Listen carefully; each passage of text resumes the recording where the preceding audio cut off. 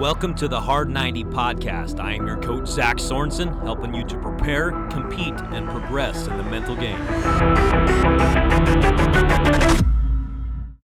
The right way, and again. This is one of my favorite things to talk about. I heard it from another gentleman. I like it, and I think it's important. However, hopefully, I think I'm probably going to put a different spin on it for you. There's two ways to do things: the right way and again. And as we go through that and try to get you to understand it, especially when we're talking about leadership, it's important that you're always going about leading in a way that other people can look to you to say, okay, that's how we need to do things. Now, here's the twist and here's the spin, because I think we all understand that all makes sense. There's two ways to do things: the right way and again.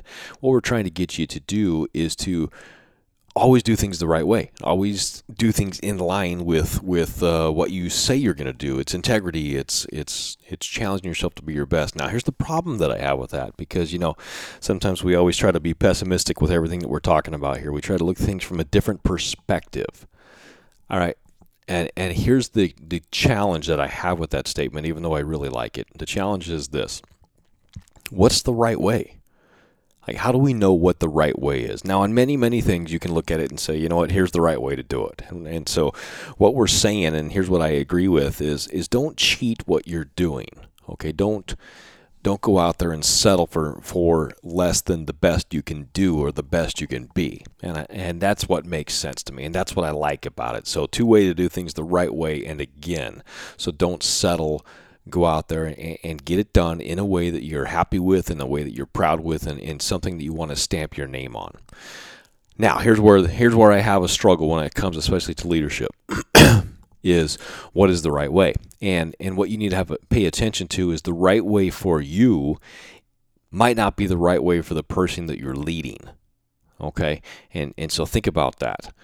So it doesn't say the two ways to do things are your way, and again, it's the right way, and again, it's and you have to define what the right way is. As we go through life, when we go through scenarios, we go through situations, it's very, very important that you understand that your way is not the only way, that there are other ways to get to where you want to get to that may be more effective for somebody else. And that may be how it is for the person that you're leading, okay? And that may be how it is for the team that you're leading or the family that you are leading, is your way may not be the best way. I've learned this every single day as a parent, okay? There are so many times out there where I'm like, okay, my way is the best way. And I get challenged on that statement because there is more than one way to get things done. And so as you go about leading, as you go about challenging your team to be the very best, as you go about helping your teammates to be the very best, it's very important that you understand that the right way and again means something different to everybody out there that you're talking to. So it's okay to hold somebody accountable for doing things the right way. But before you do that, make sure you ask them, okay, what is your right way? What is your right way to get things done? And have an understanding that their right way might be different than your right way. And that is okay. So as we wrap things up this week, it's important to understand that we need to be leaders. And one of the ways that we lead is by setting an example of going hard and going all in on whatever it is that we do, on doing things the right way and again. And making sure that we define what the right way is for each individual that we're working with.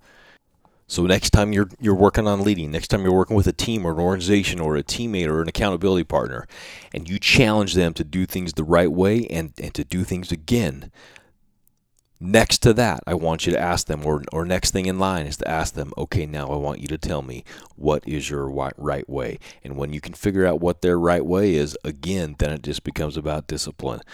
So when you figure out the right way, that's like challenging and understanding what their process is. So what is your process to get things done? What is my process to get things done? And my process might be different than your process.